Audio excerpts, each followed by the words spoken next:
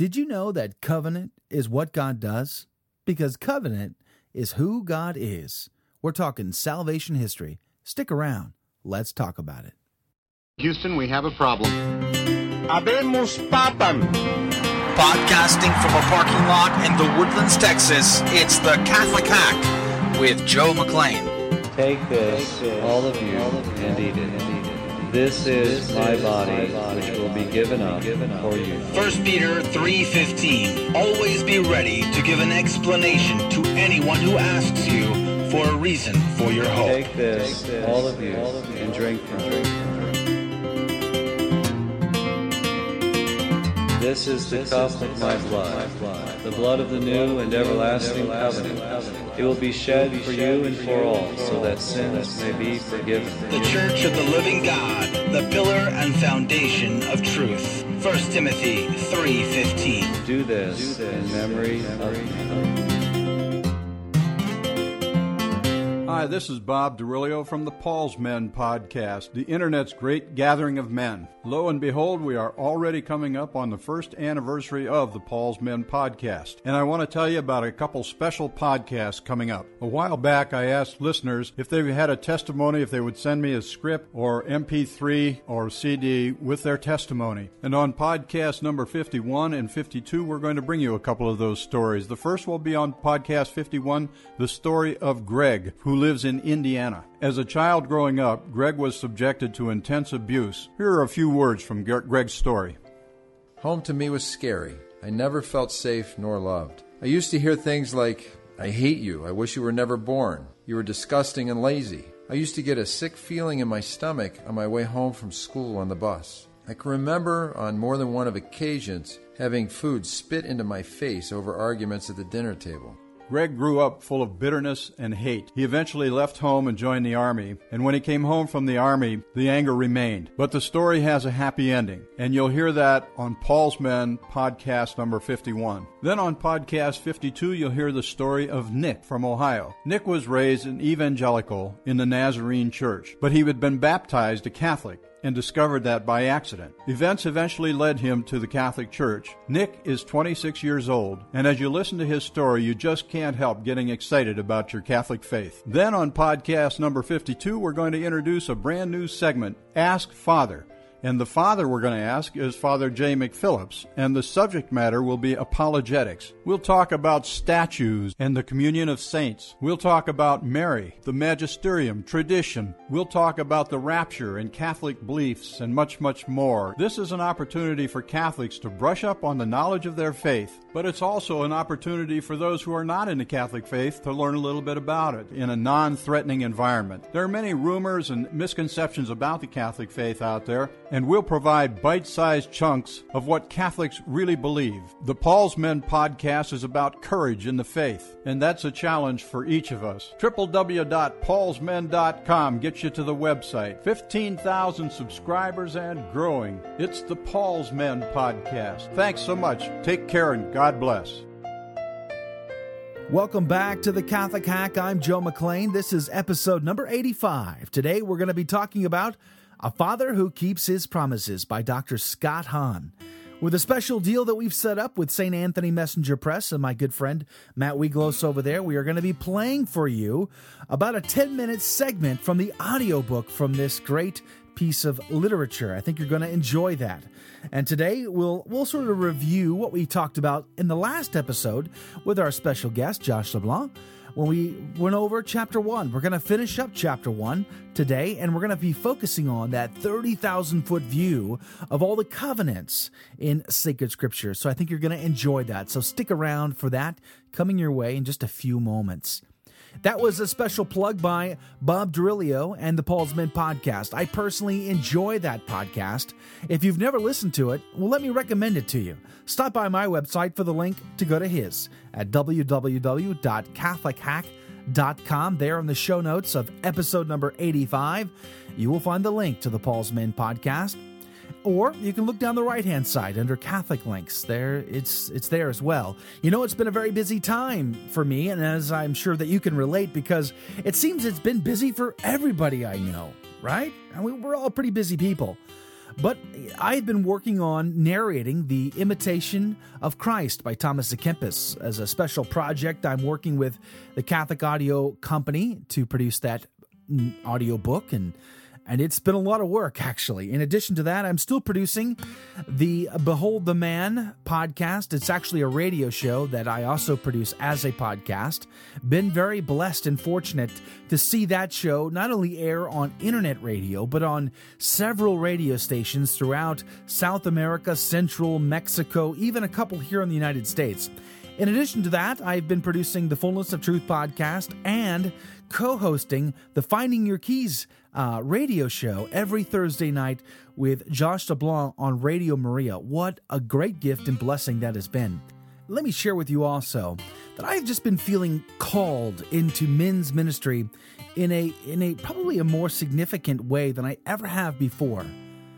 I feel just so blessed to be used by God when it comes to helping men, especially in the area of addictions to pornography, because I struggled with that for over 20 years. And what a gift it's been to be able to talk to men and just share with them my own personal journey on how God saved me from that, and to try to help them come out of that slavery. Oh, it's been a great gift. And I got to tell you, I feel so just pumped up when I have the opportunity to share that, to share with men. And so to that end, God is really been blessing me abundantly. I've been called once again to MC the men's conference here in Houston, which will take place here in a couple of weeks. Please pray for me. I've also been asked to speak at the San Antonio Men's Conference coming up in March of 2010 to once again give my testimony, my journey through addiction to pornography, and to also coming home to the Catholic Church. So please pray for that. I've also been teaming up with the Kingsmen Apostolate out of Pennsylvania and hoping to bring a chapter of the Kingsmen here to Houston, which we hope to bring a men's accountability group, helping men through this struggle, giving them support, giving them resources, and just showing them the way home, just for the glory of God alone.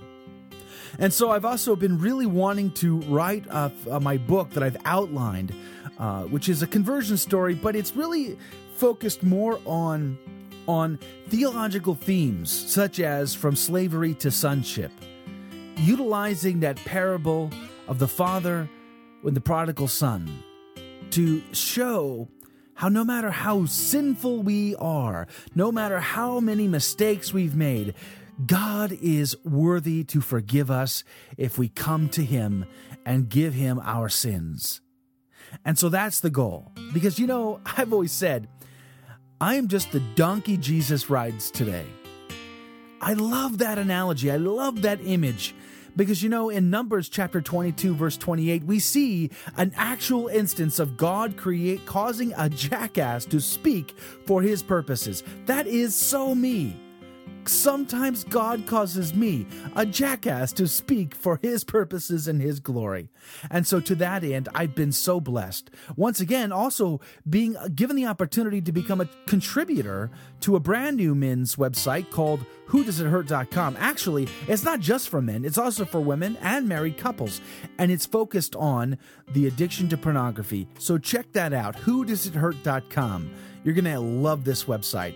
It's put out by Matt Fradd. He's an Aussie who lives in Ireland right now. He works in youth ministry and does a wonderful job. It has a great potential to outreach and to bridge the gap between the secular and the religious. It's a completely Catholic website, but it's designed to look just like a secular page that has that appeal that porn sites might offer, although you won't find any scandalous images there. So check that out, WhoDoesItHurt.com. I will also post a link to that in the show notes. So a lot of activity going on. There's a lot coming down the road. I'm so excited about all of this, and I just ask for you to pray. Speaking of prayers, we need to get praying so we can get right into the heart and the matter of what we came to do today, and that's to discuss a Father who keeps His promises. And so, to that end, let's pray. In the name of the Father, and of the Son, and of the Holy Spirit, all glory and honor and praise be to you, Almighty God. We thank you and we praise your holy name. Oh, God, we stand in awe of you and your salvation history, how you spoke to us like men who write novels and stories. You have written salvation history, that it speaks to our hearts, that we might pull from it the truth that you have ingrained. Lord, send forth your Holy Spirit and fill our hearts full of this glory. We seek this in your mercy, and we pray to you and to our Blessed Mother, seeking her intercession for us always. Hail Mary, full of grace, the Lord is with thee. Blessed art thou among women, and blessed is the fruit of thy womb, Jesus. Holy Mary, Mother of God, pray for us sinners, now and at the hour of our death. Amen. In the name of the Father, and of the Son, and of the Holy Spirit. Amen. All right, I've jabbered enough. Now it's time for us to roll up our sleeves, and let's dive deep, and let's get into the truth about salvation history. You want answers? I think I'm entitled. You want answers? I want the truth! You can't handle the truth! To school when I sit, even just a little bit, I get hit with the power that made the veil in the temple split. When I submit, fall on the floor and the door. Can't get enough, got to come back for some more. Hey, we've got a problem here. Sinner, every human hypocrite can benefit in this school. Repent and commit. Roger As that. the incense rises up in adoration of the throne, something happens to my wounded heart from all the love revealed and shown. Bright like Shekinah comes to my head to persist, to change and sustain the way I think it exists, to feel the bliss because my name is in the book of life's list. That's what happens when you sit in the school of the Eucharist. Mr. Emmett, take her down. Make your depth 150 feet, 10 degree down, Bubba. 150 feet, 10 degree down, Bubba. Aye, sir. Dive, dive, dive. Our spiritual ancestors. Supported by a cast of thousands, the main characters in our covenant love story will be familiar to you: Adam, Noah, Abraham, Moses, and David. What do these 5 men have in common? Each of them shared an intimate bond of friendship with God, a relationship initiated by God and founded on a personal covenant. In fact, this series of covenants leads up to and climaxes in the coming of Jesus Christ, the Messiah, who instituted the new covenant and thus changed the course of history. As you read through the Old Testament, you are literally studying your own family story, your own roots, your own spiritual ancestors. Adam, Noah, Abraham, Moses, and David are all truly our older brothers in God's family. Pope Pius XI once said, "We are of the spiritual lineage of Abraham. Spiritually, we are all Semites because God's plan from the beginning has always encompassed the whole family of man." God's family tree at a glance. For an overview of the divine love story that encompasses the lives of these figures, let's describe briefly the promises God made and fulfilled for each one of them. God called Adam to share in his blessing in the covenant of marriage with Eve and promised to deliver them from sin through the promised seed by crushing the head of the diabolical serpent tempter. The Father pledged to Noah to keep him and his household safe from the flood, and then promised never to wipe out the human family that way again. God promised Abraham the promised land where his natural descendants might be blessed as a nation, and then a kingdom, until eventually all the families of the earth would be blessed through him and his seed. The Lord used Moses to lead the 12 tribes of Israel out of bondage in Egypt, and to ratify a national covenant that made them a holy nation, called to occupy the promised land of Canaan as their inheritance. God covenanted with David to build a worldwide kingdom by establishing an everlasting throne with the son of David, who was destined to rule with divine wisdom over all the nations, united as a royal family in their common worship of the Heavenly Father within his house, the Jerusalem temple. Finally, the Father kept all of his previous promises by the gift of his Son, Jesus, who bore all the curses of the previously broken covenants in order to ratify the new covenant in the self-offering of his flesh and blood that permanently binds all of us together, both Jews and Gentiles, in one universal divine family, the one holy Catholic and Apostolic Church. If we look closely at our own lives, we'll find that all these fatherly promises apply to us, to deliver us from the mess our sins have made, to preserve our marriages and our families, to meet our needs, to make us strong, to unite us to others, and for God to be with us always. When we consider our corporate life as the people of God, we'll see how the Father has fulfilled each and every one of these promises to us as a whole, with loving wisdom and merciful ingenuity, by transforming His flawed and fallen children into the spotless bride of Christ. A broadening focus. With each succeeding covenant, God broadened the focus of His dealings with the human family. At the dawn of creation, God made the first covenant with Adam in the form of a marital bond under the sign of the Sabbath. God created man in His own image. Male and female He created them. Genesis 1:27. And He blessed them and called them to be fruitful. This is why He made the marital covenant with the founding father and mother of the human family. Our founding father, Adam, represents the entire human family. In his first encyclical, Redemptor Hominis, Pope John Paul II made the point that at the time of creation, God established a covenant with all of humanity. He sees this as the foundational covenant from which all of the others in Scripture spring, culminating in the new covenant sealed by Jesus, whereby God's original covenant plan is fulfilled and renewed. Citing Eucharistic Prayer 4, he describes Christ's accomplishment. Quote, He and He alone satisfied that fatherhood of God and that love which man in a way rejected by breaking the first covenant and the later covenants that God again and again offered to man. End quote. 10 generations later, God made a second covenant with Noah and his household under the sign of the rainbow. As a result, God's family now assumed a domestic form. As you may recall, Noah was a married man with 3 grown sons who were also married. Together they formed an extended family.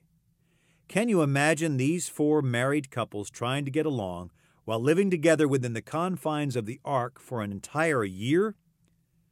Noah must have run a tight ship. After another 10 generations, God made a third covenant with Abram, with the sign of circumcision, so God's family was enlarged to tribal proportions. When called to leave his birthplace, Abram was a patriarch who ruled over a clan, and in time he became the chieftain of a veritable tribe. In addition to his own relatives who accompanied him, such as Lot, this one man oversaw domestic servants by the hundreds, possibly even the thousands. The covenant includes this entire group, so the people of God grew from a married couple to a household to a tribe, which was made up of many households and many more marriages. The fourth covenant was made by God with Moses at Mount Sinai, signified by the Passover, which transformed the 12 tribes into God's national family, Israel. This made it absolutely necessary to form a much more elaborate system of laws. God gave the 10 Commandments and other statutes to Moses so that Israel would have its own national constitution. God established the 5th covenant with David under the sign of the everlasting throne of the Son of David in order to elevate Israel to a kingdom.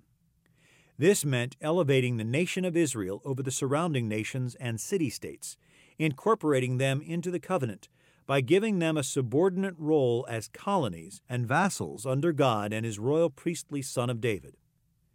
Since kings exact tribute from subject nations, this also meant that foreigners would be making annual visits to Jerusalem, where they would be able to hear God's law and learn his fatherly wisdom from Solomon. As a result, the Gentiles learned to worship the one true God, while the Father prepared them to be eventually restored to his family after the coming of the real Son of David, Jesus. As you can see, each one of these covenants is fundamentally familial in nature. God always deals with his people in a personal way, fathering his family and overseeing kinship relationships and obligations through each of these covenants. His ultimate purpose, of course, is to reunite the entire human race which was broken by sin, pride, injustice, and violence. Much like Humpty Dumpty after his great fall, the human race cannot mend itself and restore unity through our own efforts alone, no matter how hard we try. Only God can put us back together again and reconcile all of us to Himself. How could such a gigantic task possibly be accomplished? By the coming of Christ, the only begotten Son of God, God Himself came to save us. We will see that Christ didn't abolish the Old Testament. Rather, He fulfilled and perfected it. The sixth covenant was made by Jesus Christ, with the Eucharist serving as the sign of the new covenant, making God's family truly universal, Katholikos in Greek, otherwise known as the Catholic Church. So Christ's kingdom is not restricted to one region or race, nor is it governed by political coercion, military force, and human fear, but by spiritual means, sacramental graces, and divine mercy and love. This is the constitution of the new covenant, and it is actualized within the Catholic Church. All human beings are now called to become members of this universal family of God in order to serve as instruments in the Father's work of reconciliation through the Son and by the Holy Spirit. Human power alone is incapable of such a task. Wow. We have such great material here to just dive into and just chew it up and tear it apart, don't you think? This is a great book. If you haven't picked up your copy of this book or a copy of the audio cassette, the audiobook of this, which you just heard part of, please do that today. Stop by the website, www.catholichack.com. Look for the show notes of this episode, number 85. And if you look on the right-hand side under Content Channels, go to Catholic Hack. There you'll see all the Catholic Hack episodes lined up in order, and you can see all the show notes, and you can find the link and pick up your copy today. It's great material. You're going to enjoy this. But let me just really quickly recap what we went over in the last episode with our special guest, Josh LeBlanc. Well, we talked a lot about salvation history in general. We went over some of the types, typology. We went over how to interpret Scripture, the senses, the multiple senses in sacred Scripture. We covered a lot of that material, and you can listen to that show again there on the website, CatholicHack.com. So please do that today. But, just really quickly, one of the main points that you're going to catch me bringing out over and over and over again is going to be typology. And a good quote here, found on page 22 of chapter 1 of A Father Who Keeps His Promises.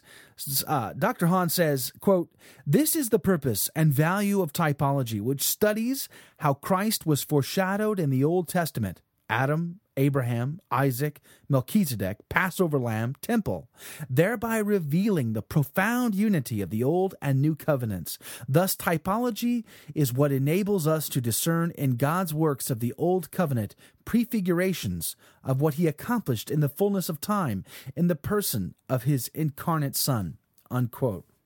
Or end quote, rather. I know people who are very particular about that kind of thing.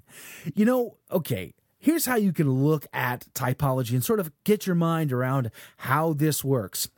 And here's an analogy that Dr. Hahn once gave in a talk, which you can find at salvationhistory.com, on a study of the Gospel of John. Basically, he said when he was a child, he asked for an Encyclopedia Britannica set.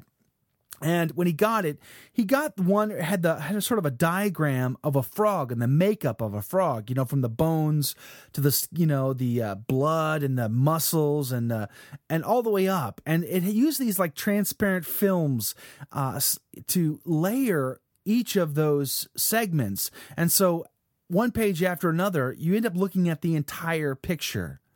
And he says it's a composite, but you can peel back the layers and see them individually. You can see the skeletal structure individually from the muscles and how those were applied to the skeletal structure. And then you can see how the circulatory system was layered on top of that. And so you can either look at it as a whole, or you can, again, peel it back and look at its individual layers.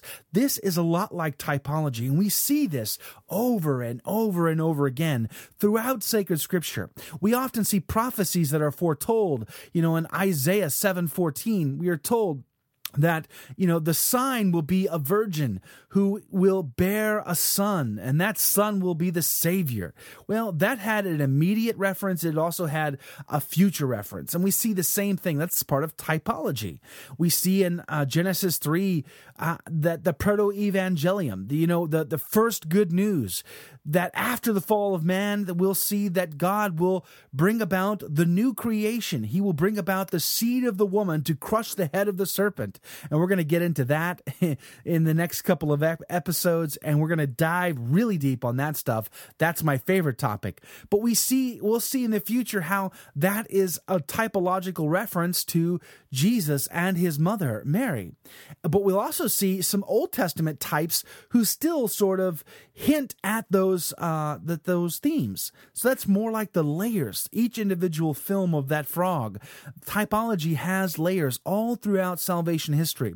But we need to step back and look at that composite, the completed image, and see it as a whole. And that whole will come to fulfillment in Jesus Christ.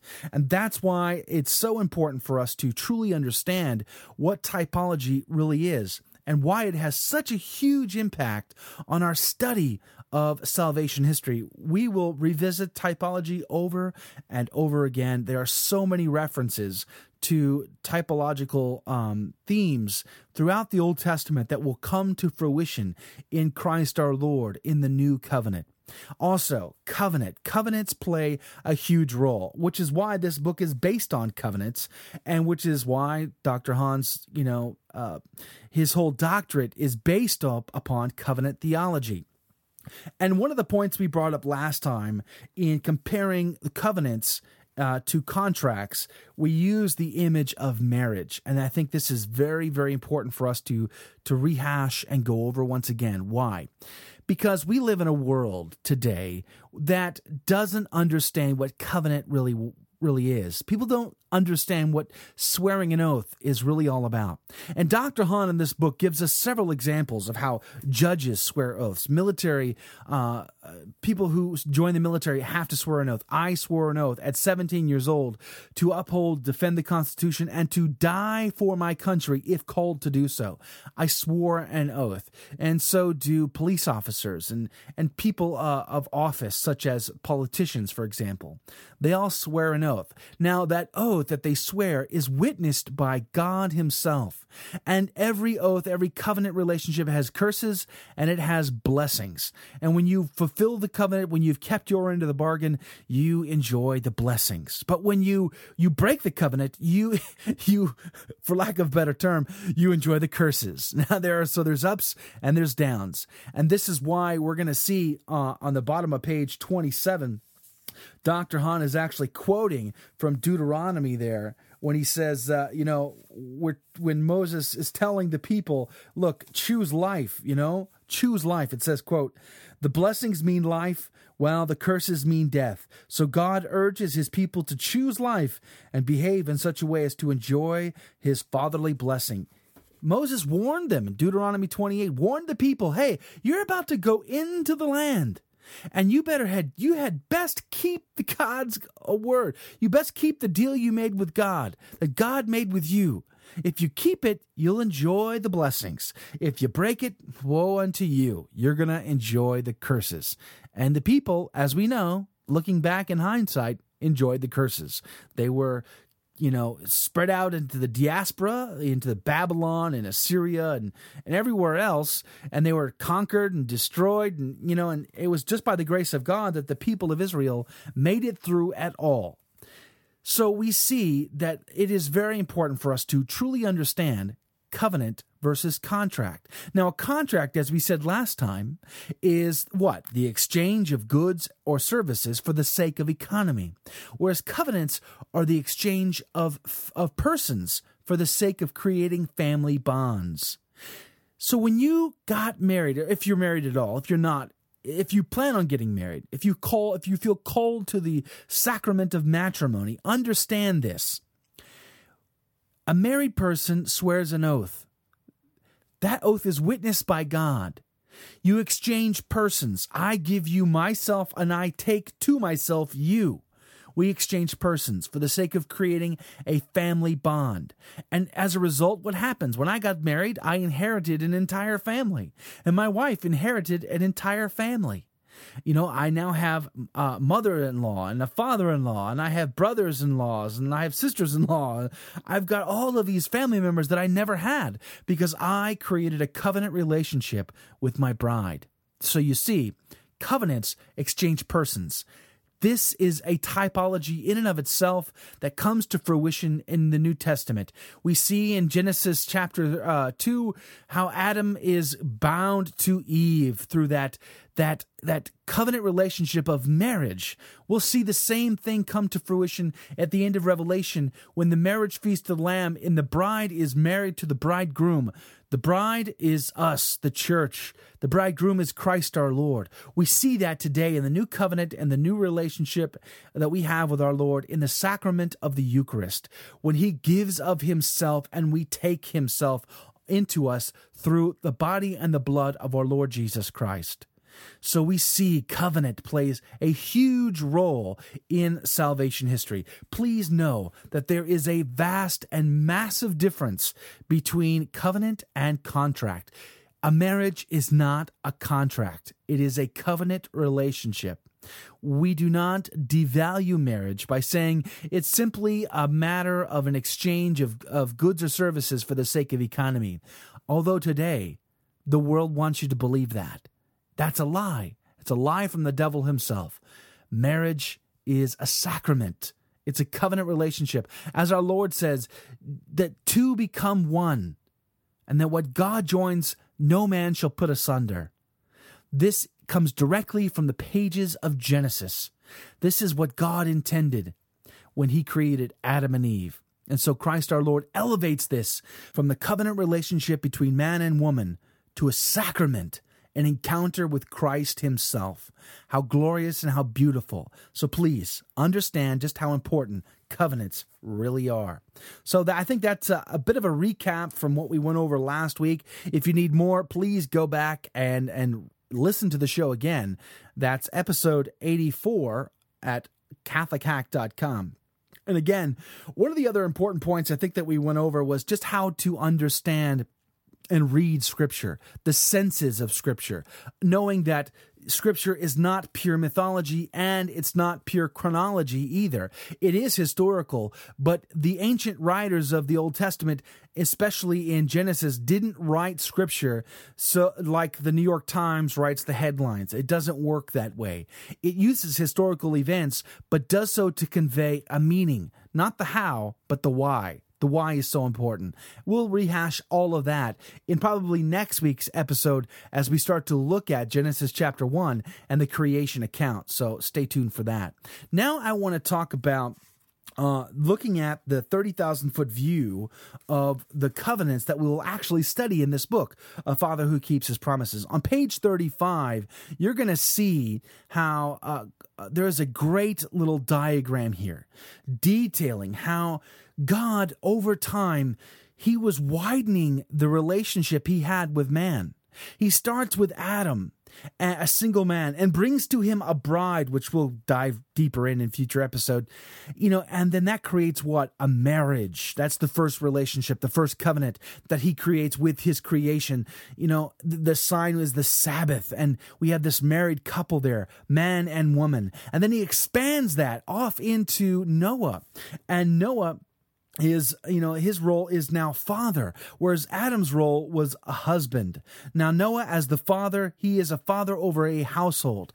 Adam was over a husband over a marriage. Noah is the father over a household. And the covenant sign for Noah is that rainbow. And then it expands even further under Abraham, who is a chieftain. He is a chieftain over a tribe. And his covenant sign is the circumcision. So you see, slowly, steadily over time, God is expanding his relationship with mankind, including more and more people. there. So you see that. Now we move on to Moses.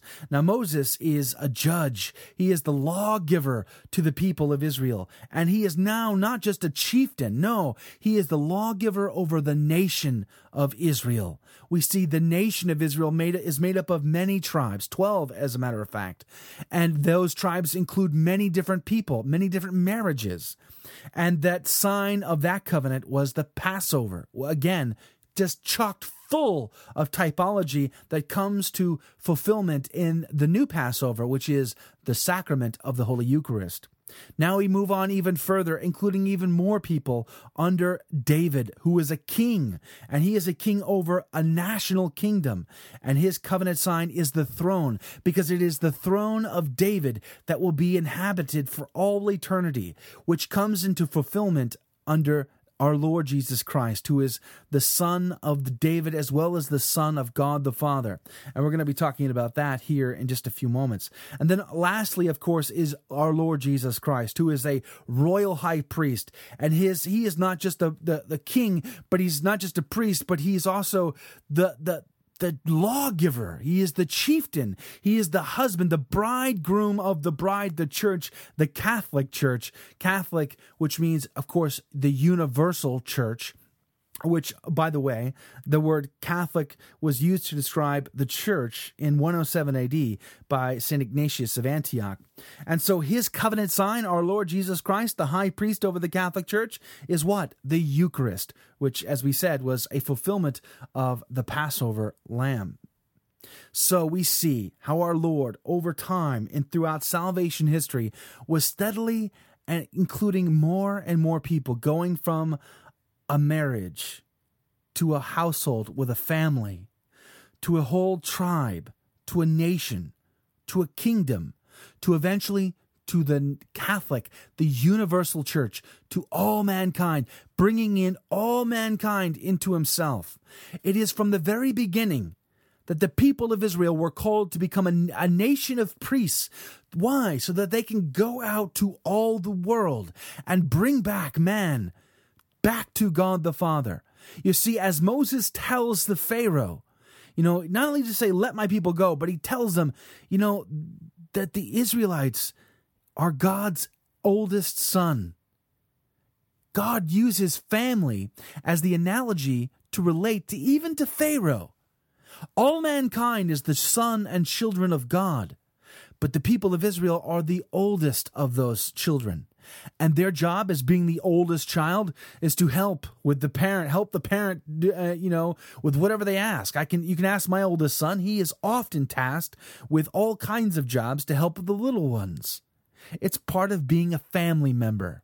And so we are going to see that as we move forward through this book on how this covenant relationship, this family bond that our Lord created, he expands his family over time, adding more and more people into his covenant relationship. And we see the fulfillment from one to the other, ultimately coming to its fruition, its pinnacle in our Lord Jesus Christ, who goes on to fulfill all of the other covenant types. And that's what I really want to cover next, and give you some examples of how our Lord fulfilled all of the previous covenant types. For example, I'm going to give you one for each. Adam. Our Lord is the last Adam. And we see this, and there are many examples that I could really quote from here, but just to give you at least one for each. For Adam, our Lord is the fulfillment of Adam. And you can see that in 1 Corinthians 15, for example, verses 45 through 49. It says, St. Paul says, "Thus it is written, the first man, Adam, became a living being. The last Adam became a life-giving spirit. But it is not the spiritual that is first, but the physical, and then the spiritual. The first man was from the earth, a man of dust. The second man is from heaven. As was the man of dust, so are those who are of the dust. And as is the man of heaven, so are those who are of heaven. Just as we have borne the image of the man of dust, we will also bear the image of the man of heaven." St. Paul gives us a great analogy here, showing us how our Lord fulfills Adam. he encompasses all of what Adam stood for, but not just imperfectly like Adam, who was the cause of the fall of man. No, because through Adam came death, and through our Lord Jesus Christ, the last Adam, as St. Paul says, will come life. Christ will undo what Adam did. He will perfect what Adam imperfected. And we see that same thing occurring over and over again for each of the previous covenants and the mediators over those covenants. For example, in Noah, we see in 1 Peter chapter 3, verses 18 through 22, St. Peter says, "For Christ also suffered for sins once for all, the righteous for the unrighteous, in order to bring you to God. He was put to death in the flesh, but made alive in the Spirit, in which also he went and made a proclamation to the spirits in prison, who in former times did not obey, when God waited patiently in the days of Noah, during the building of the ark, in which a few, that is, 8 people, were saved through water. And baptism, which this prefigured, now saves you, not as a removal of dirt from the body, but as an appeal to God for a good conscience through the resurrection of Jesus Christ, who has gone into heaven and is at the right hand of God, with angels, authorities, and powers made subject to him."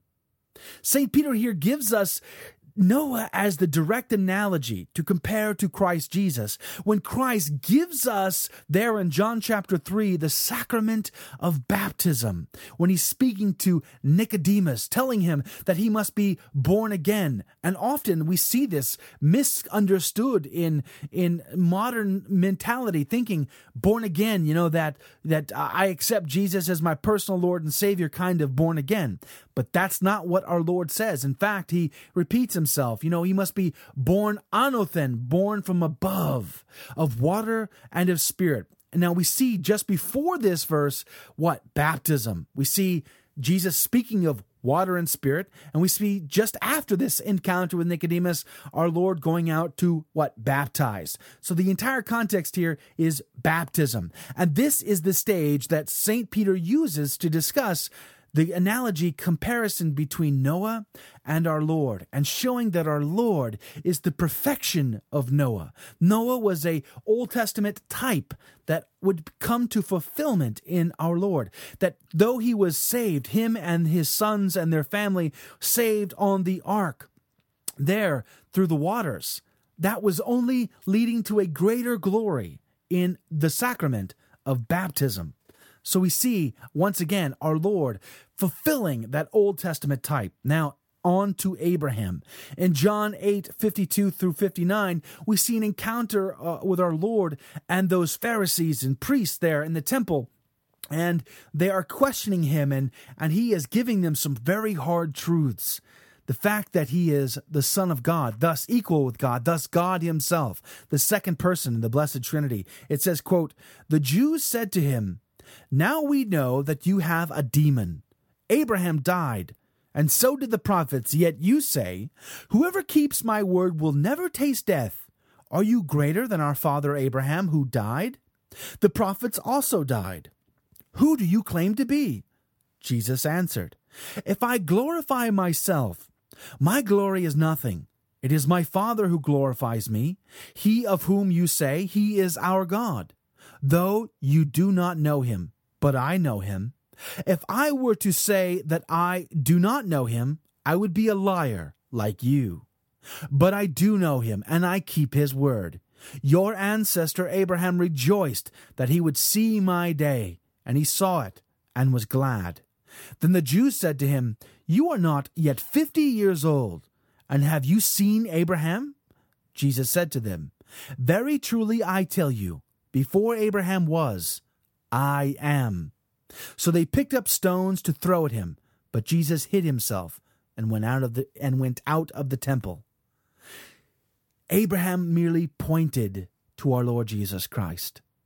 He was merely a prefigurement of the greater that would come. And we're going to see some great typological references there to Abraham and his son Isaac. Some beautiful beautiful imagery that we will just go back and forth on, comparing it to our Lord Jesus Christ and his passion. I think you will get a lot out of that. But you see here, once again, our Lord is being contrasted and compared to Abraham, this great father in the faith that many, many millions and billions of people on this planet look to as their father in their faith tradition, whether it be Jewish, Muslim, or Christian. And yet our Lord is the fulfillment of that Old Testament chieftain. He's not just a chieftain over a tribe. No, he is the chieftain over all the tribes of the earth. He is the Lord of lords and the King of kings. He is the word that spoke all into existence. So again, great and beautiful fulfillment of Old Testament types. Now let's go to Moses. In Moses, we back up to John chapter 6, and this is just one of many examples that we can refer to, but this is a great one, obviously. In John chapter 6, this is the bread of life discourse, and we see, quote, starting in verse 31, going to verse 41, quote, "Our ancestors ate the manna in the wilderness, as it is written, He gave them bread from heaven to eat. Then Jesus said to them, Very truly I tell you, it was not Moses who gave you the bread from heaven, but it is my Father who gives you the true bread from heaven. For the bread of God is that which comes down from heaven and gives life to the world. They said to him, Sir, give us this bread always. And Jesus said to them, I am the bread of life. Whoever comes to me will never be hungry, and whoever believes in me will never be thirsty. But I said to you that you have seen me, and yet do not believe. Everything that the Father gives me will come to me, and anyone who comes to me I will never drive away. For I have come down from heaven, not to do my own will, but the will of him who sent me. And this is the will of him who sent me, that I should lose nothing of all that he has given me, but raise it up on the last day. This is indeed the will of my Father, that all who see the Son and believe in him may have eternal life, and I will raise them up on the last day. Then the Jews began to murmur about him because he said, I am the bread come down from heaven." End quote. Again, there's so much we could talk about. We're going to have to get into some of this in the future. But if you were to back up in this section of John's Gospel, you'll see what? Our Lord in the wilderness feeding the multitude, just like Moses in the wilderness fed the multitude of the Israelites with what? The manna that came down from heaven. Our Lord multiplied the fish and the loaves of his own. He didn't have to call it down from heaven. No, he is the Alpha and the Omega. He is the greater fulfillment of what Moses couldn't do, our Lord can do. Moses, who walked through the water, the parted sea, our Lord walks on top of the sea here in John's Gospel. And we see a direct comparison here, showing how Moses was able to feed the multitude with the manna from heaven, but that wasn't something that Moses could bring about. That was purely the will of God. Moses didn't give that to the people. God gave that to the people. And how much greater than the manna, the bread from heaven, is the true bread come down from heaven, the very body and blood of our Lord Jesus Christ, which he gives to us in the sacrament of the Eucharist. What a beautiful image we have here of how Jesus is the fulfillment of Moses. Now, David. Once again, there are so many examples we could call upon to talk about how Jesus is the fulfillment of David. There is just beautiful typology. We're going to have to save that for future shows. But here's an example. In Luke chapter 1, verse 26 through 33, we see, quote, "In the 6th month, the angel Gabriel was sent by God to a town in Galilee called Nazareth, to a virgin engaged to a man whose name was Joseph, of the house of David. The virgin's name was Mary. And he came to her and said, Greetings, favored one, the Lord is with you. But she was much perplexed by his words, and pondered what sort of greeting this might be. The angel said to her, Do not be afraid, Mary, for you have found favor with God. And now you will conceive in your womb and bear a son, and you will name him Jesus. He will be great, and will be called the Son of the Most High, and the Lord God will give to him the throne of his ancestor David. He will reign over the house of Jacob forever, and of his kingdom there will be no end." End quote. Wow, there is so much again here to talk about. For example, just in the fact that our Lord comes from Nazareth. Now, Nazareth, in a literal translation, means branch town. Why is that important? Well, for a couple of reasons. Branch is a direct reference to the branch of the stump of Jesse, that being David's line. David's father was Jesse. And so the very fact that we have Nazareth being mentioned here, and again, this comes into play in John's Gospel in another place that we'll talk about it at another time. But to suffice it to say here, this is a prophecy come to fruition, that our Lord inherits the throne of his father David, which is that eternal promise given to David by the Lord God, that his son Solomon would have a throne. That house of David will not go unoccupied for all eternity, because God was promising something that David didn't quite understand in himself, but trusted in God. That promise would be fulfilled in our Lord Jesus Christ, who obviously from all eternity will never abandon the throne, because he is the King of Kings and he is the Lord of Lords. He is inheriting this throne, as we see here in Luke's Gospel. He is the fulfillment of David, the true branch from the line, the stump of Jesse. Wow, what great imagery do we have here? Now let me read you a summation of how to understand all of this. And you can find this on page 26 of A Father Who Keeps His Promises. And I hope it kind of gives you an idea of how to piece all of this together. Dr. Hahn says, quote, "If you remember this while reading about the key figures in Scripture, you'll discover one of the most significant differences between the Old and New Covenants. The Old Covenant is administered by God with human mediators who come under an oath and then sinned, like Adam and Israel, thereby triggering the covenant curses. In contrast, the New Covenant is established by the God-man, Jesus, but only after he had fulfilled the terms and borne the curses of the Old Covenant. He thus became the mediator of the New Covenant, which he ratified by oath-swearing." When he wraps up this chapter, chapter 1, he quotes from John Paul II in saying, quote, "God in his deepest mystery is not a solitude, but a family, since he has in himself fatherhood, sonship, and the essence of the family, which is love." He goes on to say, "Covenant is what God does, because covenant is who God is." Wow. God is family. You see, my family, my wife and our kids and I, we aren't a real family. We are a mere shadow of the real family, which is God in the Blessed Trinity. We have an opportunity at a small hint, a glimmer into the inner life of God by living in covenant relationship within our family. You see, this is why when we sin, it is never solitary. When we sin, we never just offend ourselves. We not only offend ourselves, we offend those around us. If we are married, we offend those, our spouse, and those in our covenant relationship. We offend them. And we don't just offend them, we also offend God himself. But the same is true for all of us, no matter our state in life.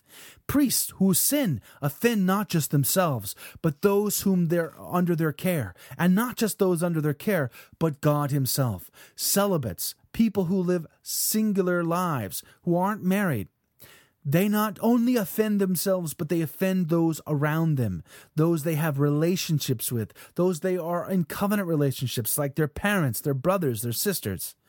They offend themselves, they offend those around them, they offend God, because we are bound in familial relationships through covenants, sworn oaths, witnessed by God, with blessings and curses. And as Deuteronomy 28 says, choose life. Choose life that you might live in the land of milk and honey. Choose life. Don't choose the curses. Keep your end of the bargain. That is one of the main lessons coming out of chapter 1 as we move into chapter 2 and start to look at the creation account. And there's a lot of meat there to talk about. But choose life. Choose life.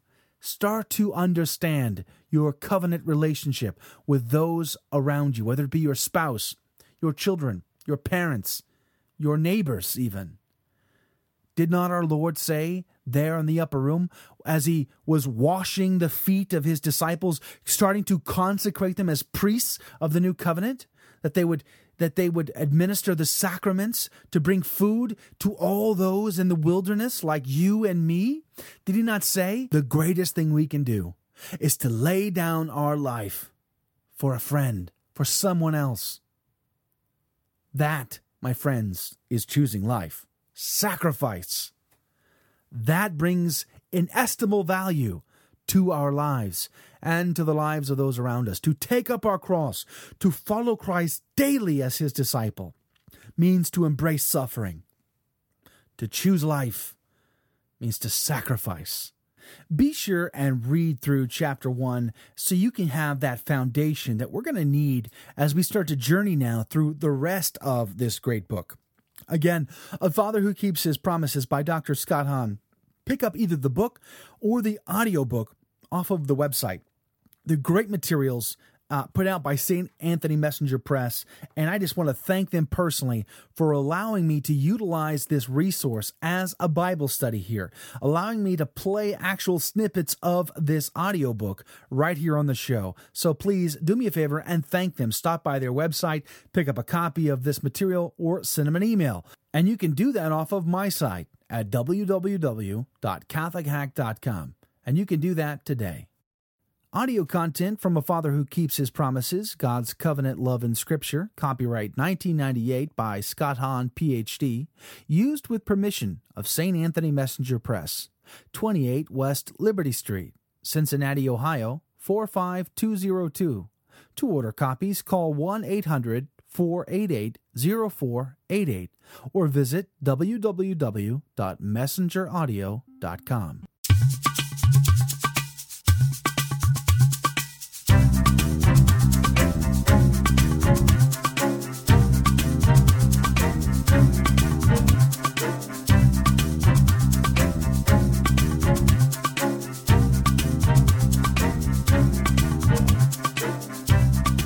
Well, that wraps up yet another show of the Catholic Hack Podcast.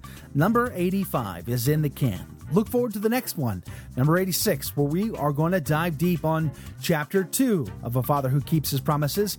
We're going to be talking about the creation account. Oh yeah, there is tons of meat to chew on that one.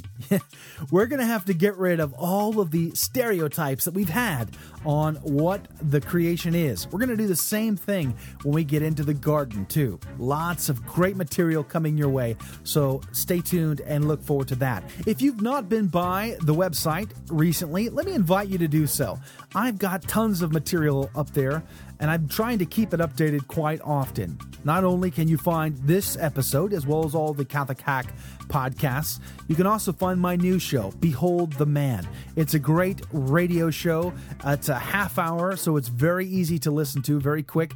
I am also going through A Father Who Keeps His Promises on that show. It's a condensed version of it, but I try to give out as much of that meat as possible. So do that today. You can also find Fullness of Truth, as well as the Finding Your Keys episodes. We're trying to record at least some of those and get those up on the site.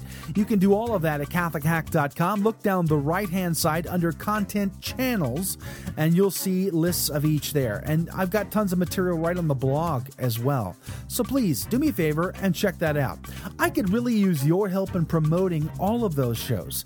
They need to get a little bit more audience to follow them, I think. Especially if I'm trying to compete with a lot of other resources out there that folks can have access to, especially through iTunes.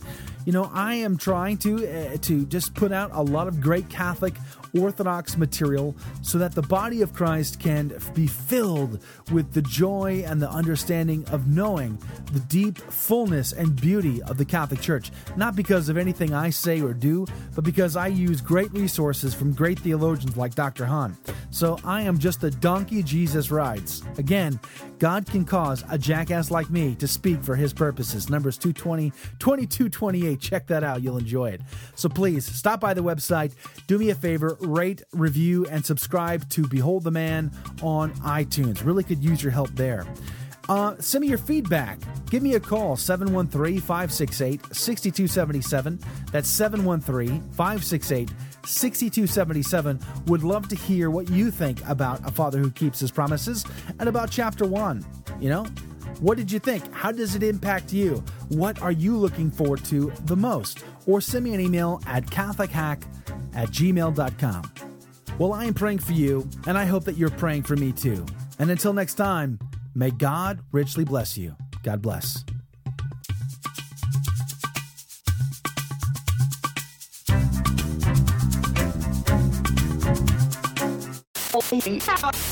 From the Catholic Underground. Based on digital